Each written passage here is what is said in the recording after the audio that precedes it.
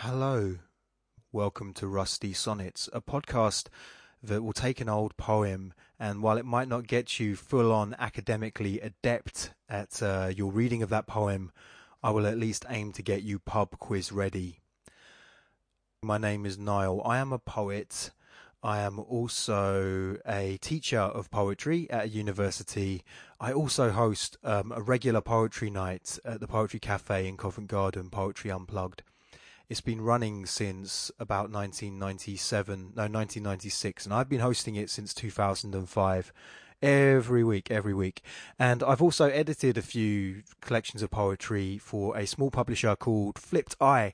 So the basic theme is that I'm going to take an old poem once a week and I will read it to you. I'll give a bit of background. I'll read it to you. And then I'll give you a sort of conventional reading, a conventional critique and appraisal of that poem. There'll be a point where I'll go from giving quite a conventional, an academically sound analysis of the poem, and then I'm going to go off on one. And I always have a tendency to go off on one, so I thought that before I go off on one, I should have some kind of sign, some kind of symbol to let you know that we are no longer... I mean, hopefully you're not using this for your revision notes anyway. Do not use this podcast for your revision notes. Do you understand me? Good. But if you are, then you definitely don't want to start taking things too seriously after you hear this noise. Right, so when you hear Ric Flair, the great oral poet, the wrestler Ric Flair, shout out, woo, that means Niall is going off on one now. It's all going to be blazing hot takes from Niall about this poem, and we have abandoned the conventional academic way of looking at the poem. So before we look at our poem for today, I just want to quickly give a little bit of background why I called this thing Rusty Sonnets.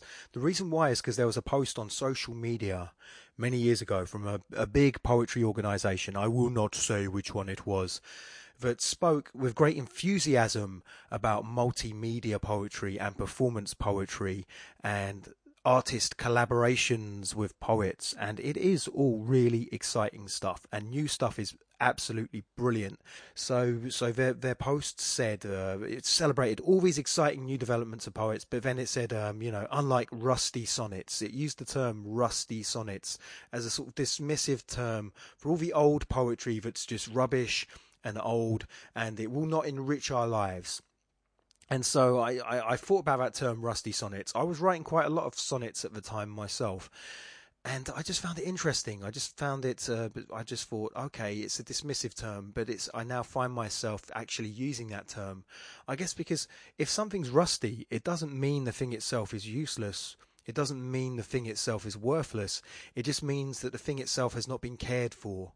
The thing itself has been allowed to occupy a state of disrepair, and maybe all it needs is a bit of love, a bit of spit and polish, a bit of Mr. Sheen applied to it, and it will be just gleaming just fine. We just have to approach it from the right angle and we can appreciate it again.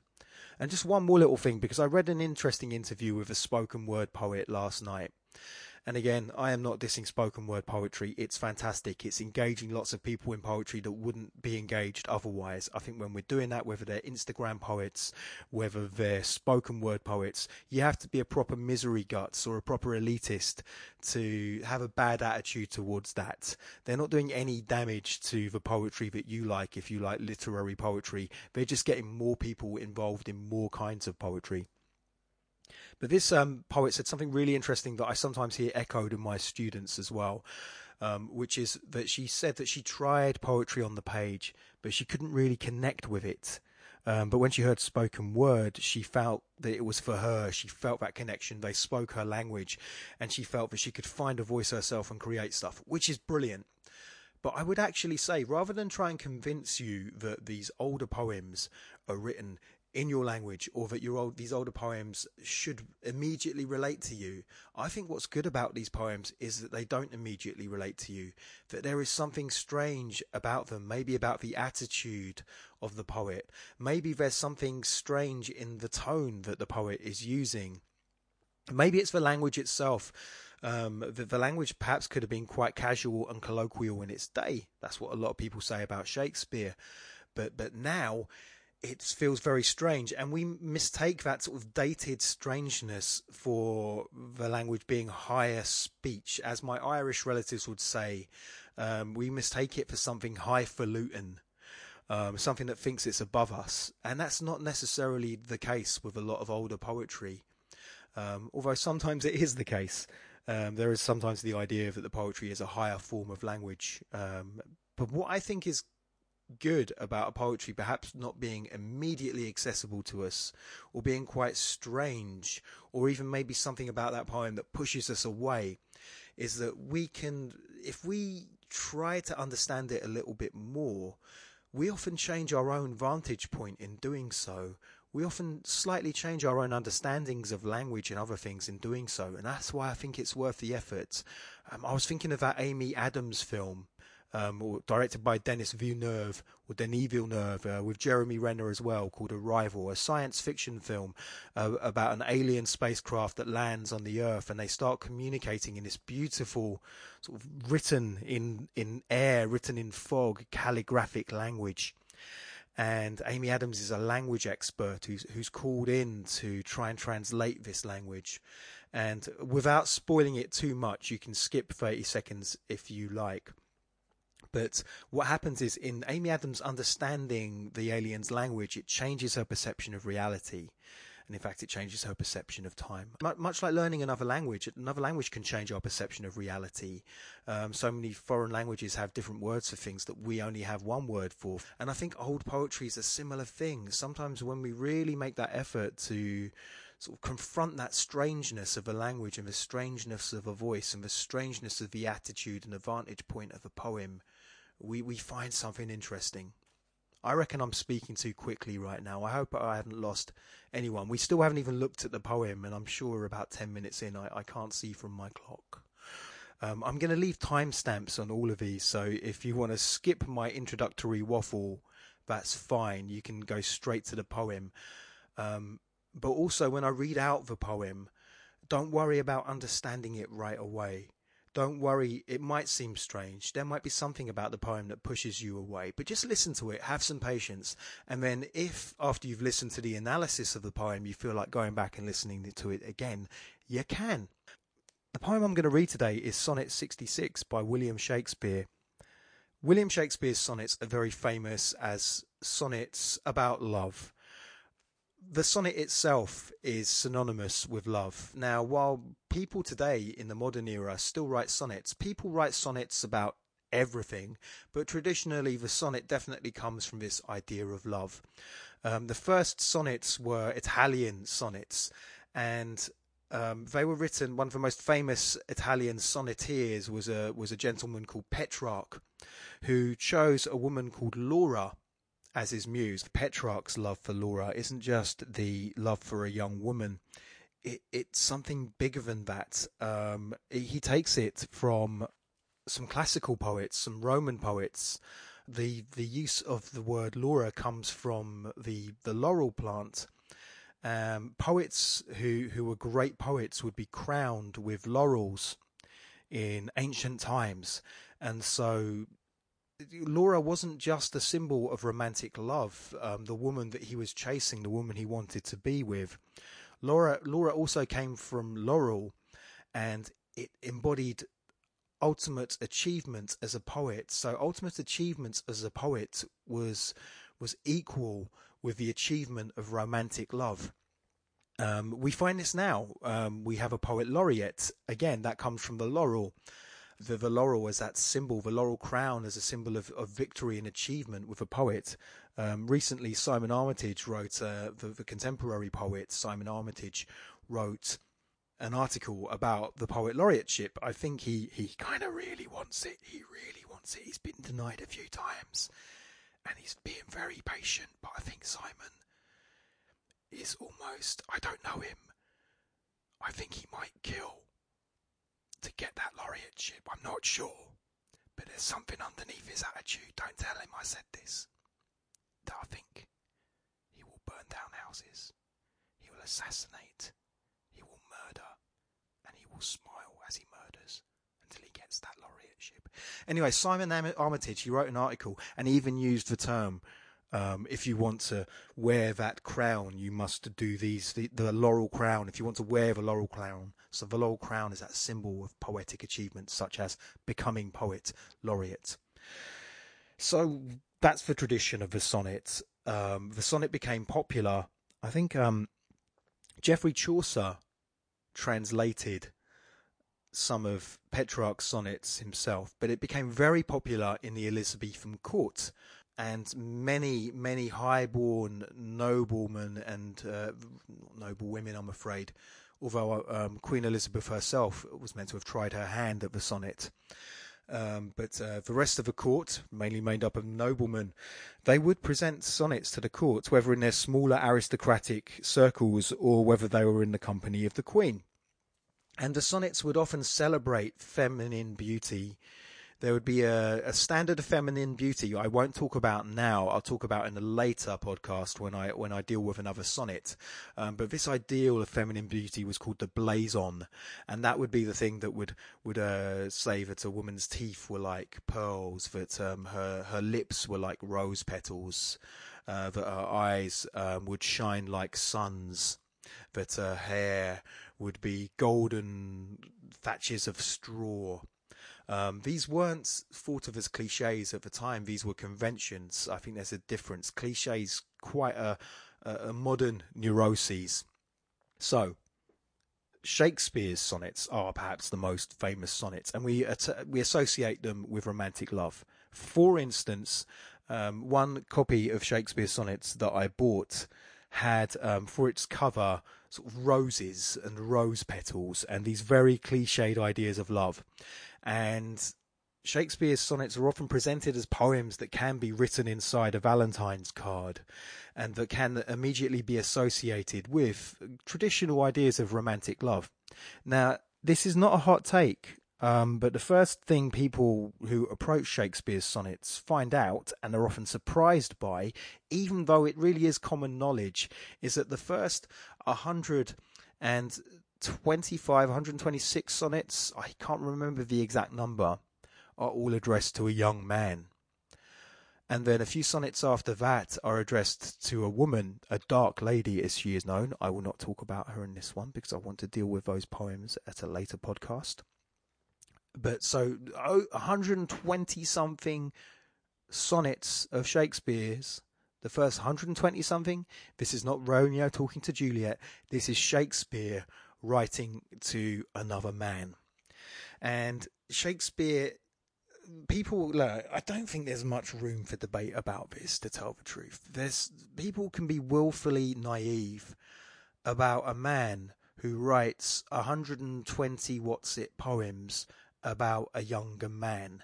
Now, to be fair, there might be more than one young man. This might be a compilation of poems written to many young men, some of whom might have actually been patrons, some who might have been young men in high standing in the court.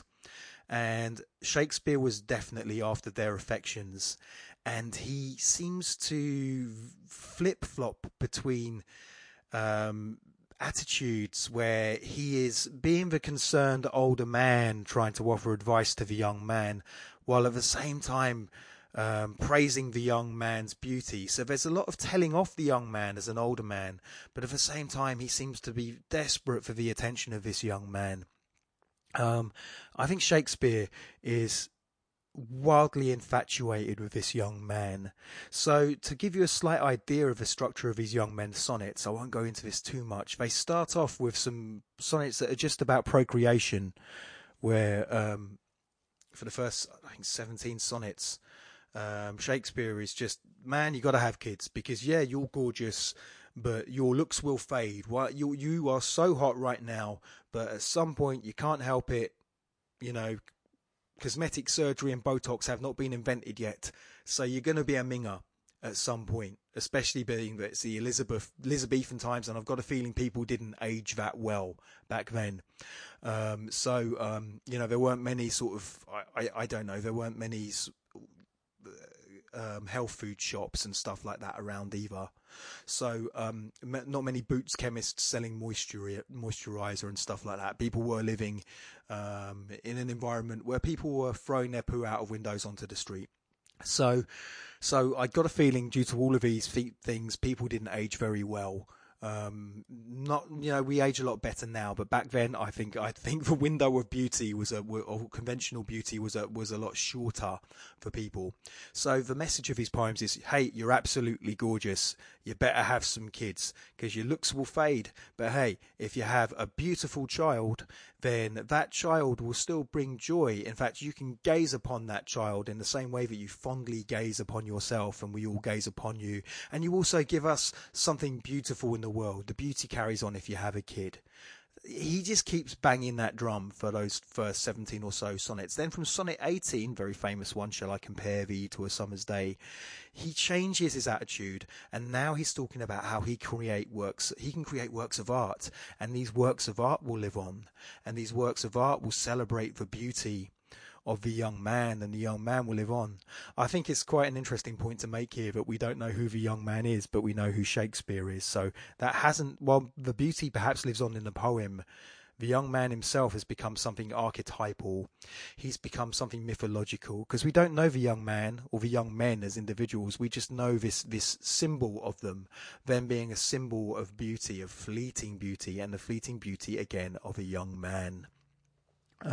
So it goes on after this, and we get the rival sonnets. So it's not just that this young man is someone that Shakespeare is very fond of and writing lots of beautiful sonnets about how wonderful he is while trying to tell him off as well. Other poets are writing sonnets about the young man too. And it seems that a lot of people are very fond of the young man stroke young men. And Shakespeare is not the only rooster in the, I was going to say hen house, but of course we're not dealing with a hen here. We're dealing with the opposite of hen, and we know what that is, and I'm not going to say it because I'm trying to keep this family friendly. So it goes on like this. And the sonnet I want to read, it's part of where Shakespeare just seems to be in a really bad mood. Oh, and before I read this, I haven't really told you what a sonnet is in a technical sense. It's a 14-line poem. I'm going to try and keep this really simple. It's a 14-line poem. It normally rhymes. It's normally written in a meter known as iambic pentameter. I could get really technical about iambic pentameter, but iambic pentameter basically sounds like this: dee da, dee da, dee da, dee da, dee da. Dee da, dee da, dee da, dee da, dee da. And it carries on like that. Shakespeare wrote in iambic pentameter a lot of the time.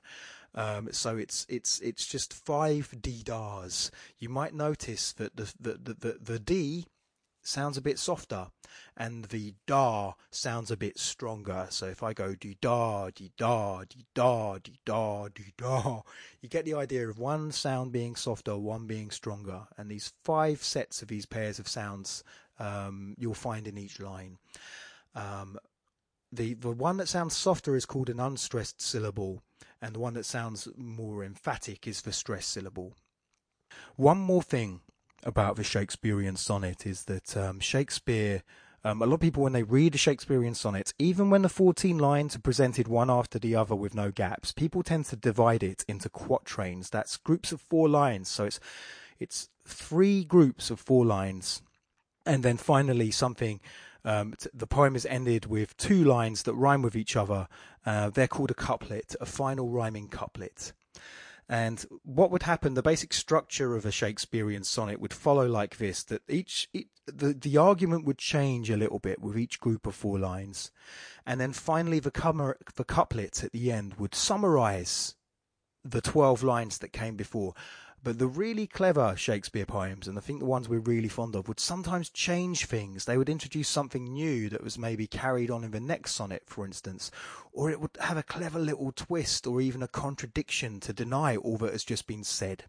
So when we read Shakespeare's sonnets, we really get a sense of first four lines, then the next set of four lines saying something slightly different, or maybe developing it in a different way, another four lines doing it the same, and then finally two lines summarizing things or moving things on or even changing the subject. When you see Shakespeare's plays, they're written in blank verse, so they're written in iambic pentameter, dee da dee da dee da dee da dee da. But the iambic pentameter doesn't it doesn't rhyme. But sometimes at the end of a speech or the end of a scene, you will get a rhyming couplet. Hear this, Duncan, for it is a knell that sends thee to heaven or to hell. And it was just a way of kind of putting an end stop on a scene to sort of really giving a punchy sense of finality. So that's often how Shakespeare uses the couplet. Okay, I'm going to read the poem now. So, like I said before, it might sound a bit strange. You don't have to get it right away, okay? Sonnet 66 by William Shakespeare. Tired with all these, for restful death I cry, as to behold desert, a beggar born, and needy nothing trimmed in jollity, and purest faith unhappily forsworn, and gilded honour shamefully misplaced, and maiden virtue rudely strumpeted, and right perfection wrongfully disgraced, and strength by limping sway disabled, and art made tongue-tied by authority, and folly doctor-like controlling skill, and simple truth miscalled simplicity, and captive good attending captain ill. Tired with all these, from these would I be gone, save that, to die, I leave my love alone. So yeah, let's look at this poem. Maybe you found the language quite strange. It can be divided into, you could condense this to 2 points. The whole poem, the whole 14 lines, really could be condensed to 2 points. Point number 1 would just be, the world is awful. It's awful. Or to quote from Lego Movie 2, everything's not awesome. So it's him saying everything's not awesome for about 12 lines. Now, the first 4 lines, if we're really going for that idea of each group of 4 lines saying something slightly different, there's a general sense of unhappiness in the first lines. Then the next 4 lines take a more moral standpoint when he talks about honor being misplaced and virtue being trumpeted and perfection being disgraced. But he moves on to the next 4 lines, which are still saying everything's not awesome, but now he's looking at society, he's looking at authority, he's looking at all the things that are wrong with the things that are higher up in the societal scale. And then so he's done that, and then the second part of the poem. So if I'm saying we've just got 3 different variations in 4-line stanzas of everything not being awesome, and then in the final couplet, tired with all these, from these would I be gone, save that to die, I leave my love alone. There we go. We all understand that. He's saying, much like in Hamlet's soliloquy, man, I could just do myself in right now. I could just jump in front of the nearest, I was going to say bus, horse and wagon, or something like that. I could jump into the Thames, and I'm sure back in Elizabethan times you wouldn't last very long jumping into that then. Not that you'd last very long jumping into it today either. But it says, I can't kill myself because I would make you would be alone. I would leave my love alone. So let's look at some of the lines that might have confused you. So I think one that stood out for me would be, I think I get the first lines quite easily, because even I, Mr. Teacher Dude, I also get confused by some of his lines when I revisit these poems. But yes, as to behold desert, a beggar born. Desert is not, obviously, I mean, we're not talking about sort of, it's spelt, desert as in desert when you read it. And so it's definitely not dessert as in, I don't know, an apple turnover or something like that, that a beggar has basically been presented at your table that instead of Haagen-Dazs, you've basically got a newborn beggar. Things were bad in Elizabethan times, but they weren't that bad. Dessert, it comes from deserving. So even though it's spelt like desert, he's not saying a desert is like a beggar. He's saying deservingness, the kind of what we expect to come about. So if the virtuous, the reward for virtuous action. So desert is a beggar born. So we are not being rewarded for our virtue. To quote the philosopher Friedrich Nietzsche, he's pretty much saying we're being punished for our virtues, if anything. I just love the line, and maiden. So we move from this general sense of things being bad to a moral sense of things being bad and corrupted. And so gilded honour, shamefully misplaced, and then maiden virtue, rudely strumpeted. I love strumpet being used as a verb. Yeah, I've been strumpeted.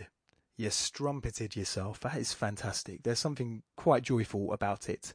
Although rudely strumpeted, the adverb rudely, is it really needed? I know I'm being critical about Shakespeare, and I'm sure it helps the line to scan. But I mean, strumpeted seems to do the job well enough without saying rudely strumpeted. If Shakespeare was in my creative writing class, even though he's a 10 million times better poet than I will ever be, I probably would have pointed that out. And we carry on. Another line that might trip people up is, and strength by limping, sway, disabled, which is a very strange line. You might also notice I pronounced it disabled just to keep the idea of the meter and the rhythm and the dum-de-dum-de-dum-de-dum-de-da iambic pentameter quality of it. So strength by limping, sway, disabled. The word that might trip us all up is the word sway. This isn't someone who's limping and swaying about. This is more kind of sways to be convinced. I swayed your opinion. So by limping or by being made to length, strength is rendered into a sort of into a disabled sense. So it's a bit ableist, obviously. But again, we live in more enlightened times. And finally, the final sort of 4 lines of these first 12 lines, and art made tongue-tied by authority, and folly doctor-like, controlling skill. And this beautiful line here that still applies to so many things, and simple truth miscalled simplicity. Isn't that right? We dismiss things for being simple, but sometimes it is simple truth, and we shouldn't dismiss it as being simplicity. And captive good, attending captain ill.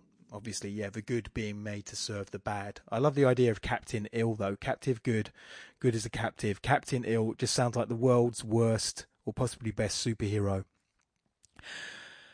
So we have this idea. As we said, it's just the general, it's the same thing. Everything sucks, everything sucks, everything sucks, everything sucks, times 12. And then we finally get these final lines where it becomes a love poem. So we don't think of it as a love poem until we get to these final lines where, of course, it is turned into a love poem. Tired with all these, from these would I be gone, in the final life to save, that to die, I leave my love alone. Now, I feel myself venturing towards going off on one or hot take territory.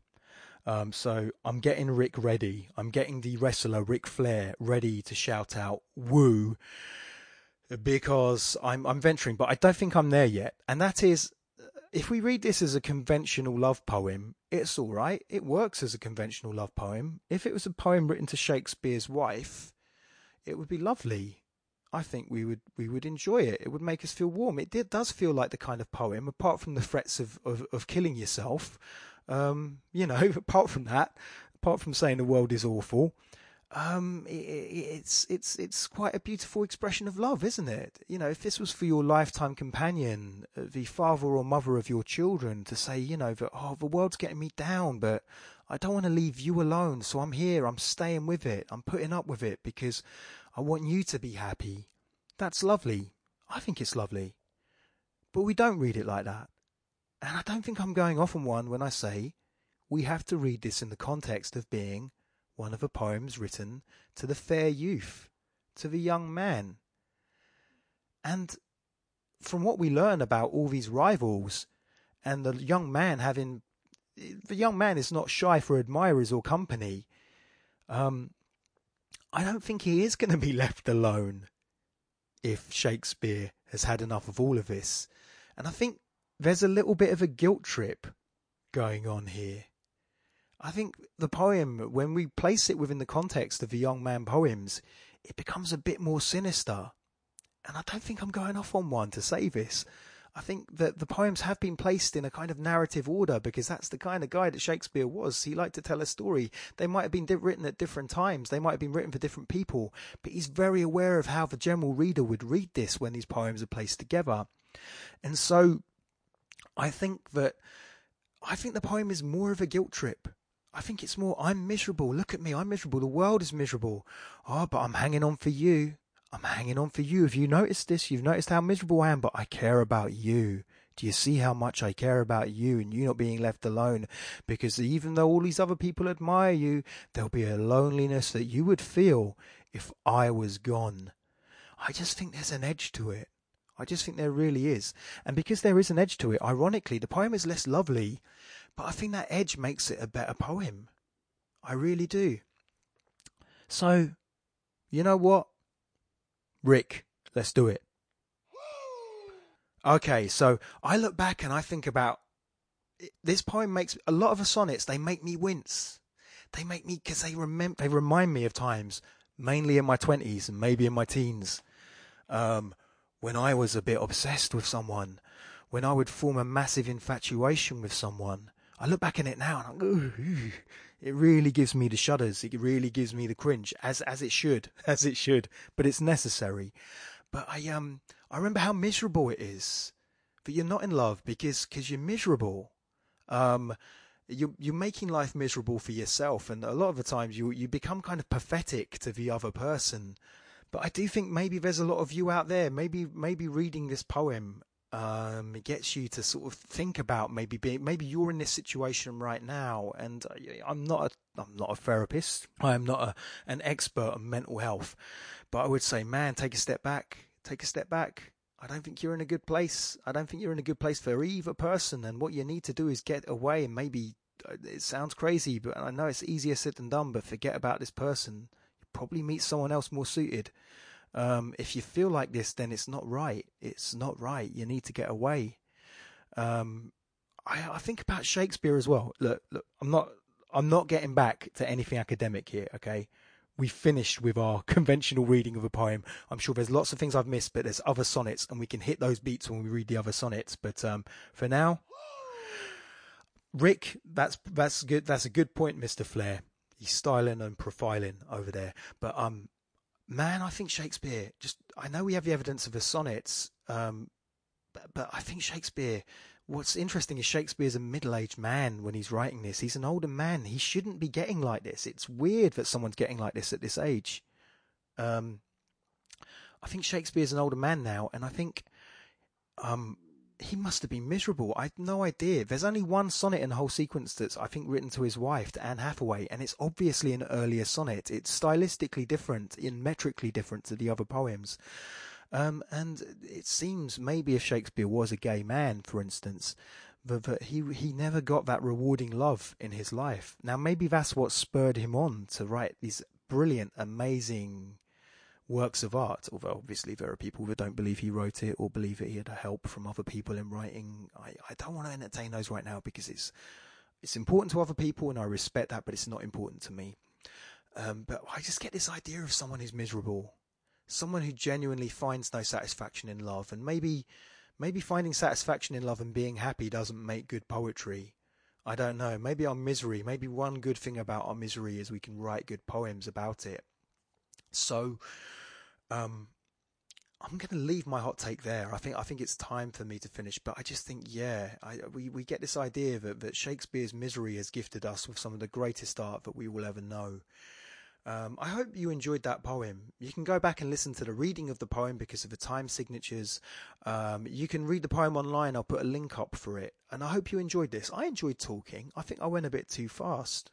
I'm going to try and slow down. I thought I was really going to make this something where I could speak to the person who knew nothing about poetry. And I think I went a bit off on one in more ways than one. So I think in future installments of these, I'm going to try and just calm down a little bit. Maybe not do this so soon after I've had my morning coffee.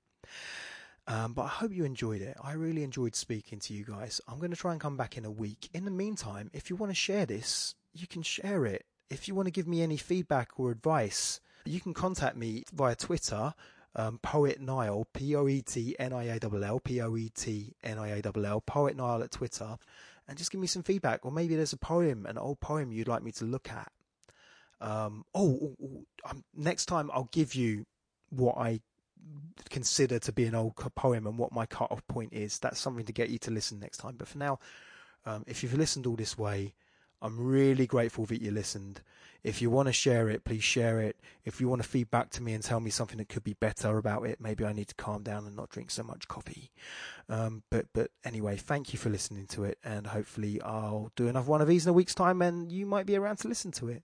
Bye bye.